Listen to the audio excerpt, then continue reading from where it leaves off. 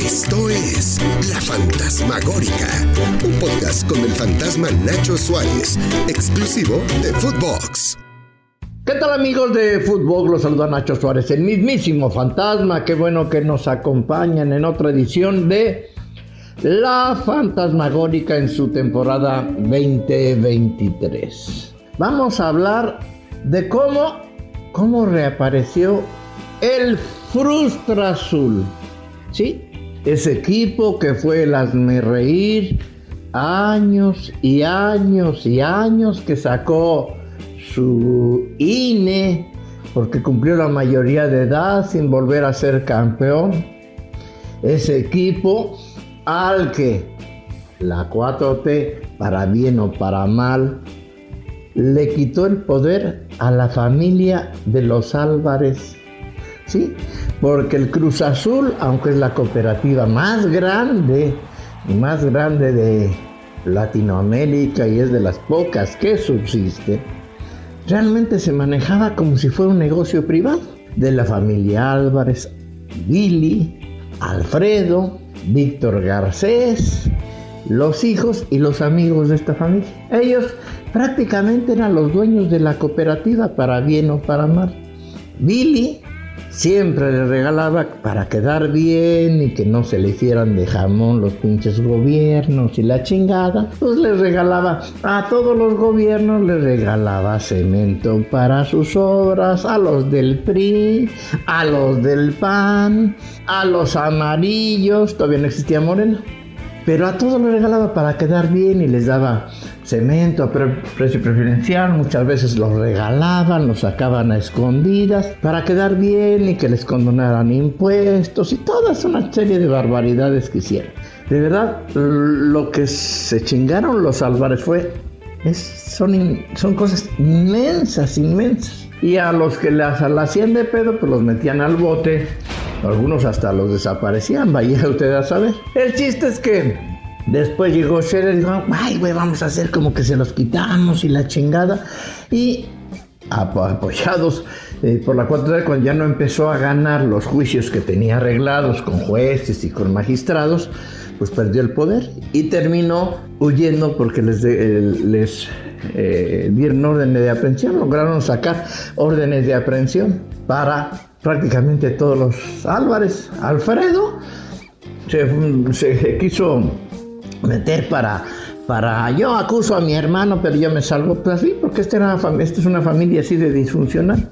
Y llegaron los nuevos cooperativistas y dijeron, no mames, vamos a hacerla chingón, ahora sí, porque todos estos estaban pues maquillados por Julio Scherer, que era el mandamás de la presidencia, igual todo corruptote y todo poderoso, pero pues ese fue el que les entregó el poder a los nuevos cooperativistas. Y sí, empezaron a detectar lo que ya se sabía, y por eso les crearon orden de aprehensión. Y al principio, pues el Víctor Velázquez, que es ingeniero, pero que no tiene ni idea de fútbol, pero pues que era, no sé si era su compadre o algo de Jaime Ordiales y todo el rollo, pues al principio le empezó a cagar.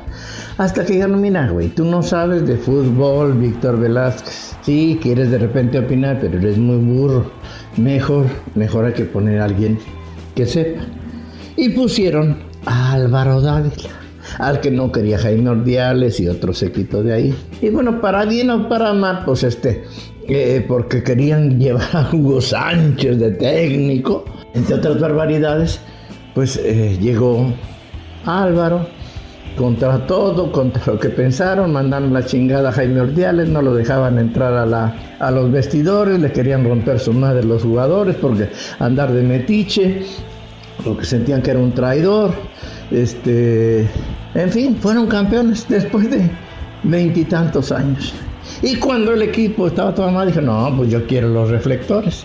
Y entonces apareció, que no, pues vamos a mandar la chingada, pinche Álvaro, como que tiene otros problemas y ya nos quedamos aquí con las cosas. Se les hizo fácil, dirían en mi pueblo.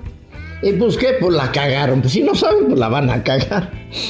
Y empezaron a opinar y a decidir. Y en 8 meses llevan 4 técnicos, 4 en 8 meses. Imagínense la incapacidad de los nuevos dirigentes. Pero eso quieren opinar. Bueno, pues como, pues es que ahí sí los entrevistan y pues quieren sus 5 minutos de fama, pues la han cagado de manera bestial. De verdad, lo que han hecho, han comprado cada bodrio, como en los tiempos de Billy Álvarez con el gángster de Carlos Hurtado. O sea, tienen lana, pero ahora la gastan más a lo pendejo que antes. Porque ya habían sido campeones, ya tenían una estructura. Y no le estoy hablando de hace 20 años, le estoy hablando de hace menos de 2 años, cuando Cruz Azul era campeón. Y en 1 año, 8 meses, estos nuevos cooperativistas, que quizás sean buenos en algunas otras cosas, pero de fútbol no tienen ni la más remota idea, pero además son entusiastas, porque decía mi papá, ay, Dios me libre de los pendejos, pero más me libre de los pendejos con iniciativa.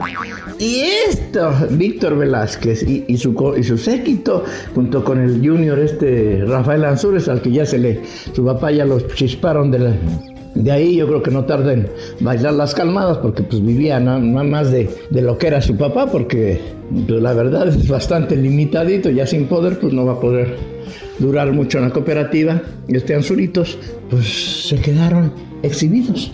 Hoy Cruz Azul, con todo y lo que significa, con su regreso al Estadio Azteca, que nunca llenan, es lo más increíble, que nunca pueden llenar, están en el penúltimo lugar,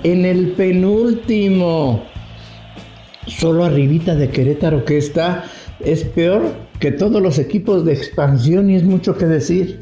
Imagínense la vergüenza de este Cruz Azul. No puede ser. Y este Cruz Azul, que hoy se desmate en la medianía, yo me imagino que Juan Reynoso, Joaquín Velázquez, Álvaro Dávila se deben estar cagando de risa de las pendejadas de Ansúrez y Víctor Velázquez, y toda la afición están enfadados, enojados, queriendo mentar madres, pensando que lo que les habían vendido como la gran reconstrucción azul la hicieron pedazos. No, yo creo que debe ser ingeniero químico Víctor Velázquez, porque eso de verdad un equipo lo convirtió en mierda. Entonces yo creo que debe ser químico Víctor Velázquez. ¿Por qué no se dedican ellos a los temas de la cooperativa, que tiene un chingo? Porque tiene un chingo de problemas la cooperativa, todavía tienen problemas en Tula, hay grupos que se acusan unos a otros. ¿Por qué no se dedican a eso? ¿Por qué no retoman lo que ya estaba bien? ¿Por qué no dicen, puta madre, la cagué? Y traigan a alguien que sepa manejar en los equipos. A alguien como eligieron alguna vez a Álvaro Dávila, que ya no va a regresar. Pero necesitan delegar el poder. ¿Por qué? Porque eso ni le saben ni los dominan. Le gustan los reflectores, le gustan las entrevistitas, pero no saben. Eso sí, decían, no, hombre, vamos a traer a Luis Suárez, vamos a traer a Radamel Falcao, y traen a Michael Estrada.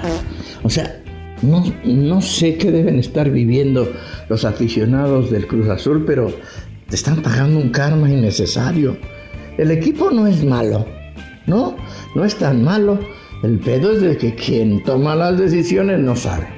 Ahí está Carlos López, que lo puso Jaime Ordiales, que quizás siga manejando todo. Pues están pasando aceite. La máquina se está dando de balazos en el pie.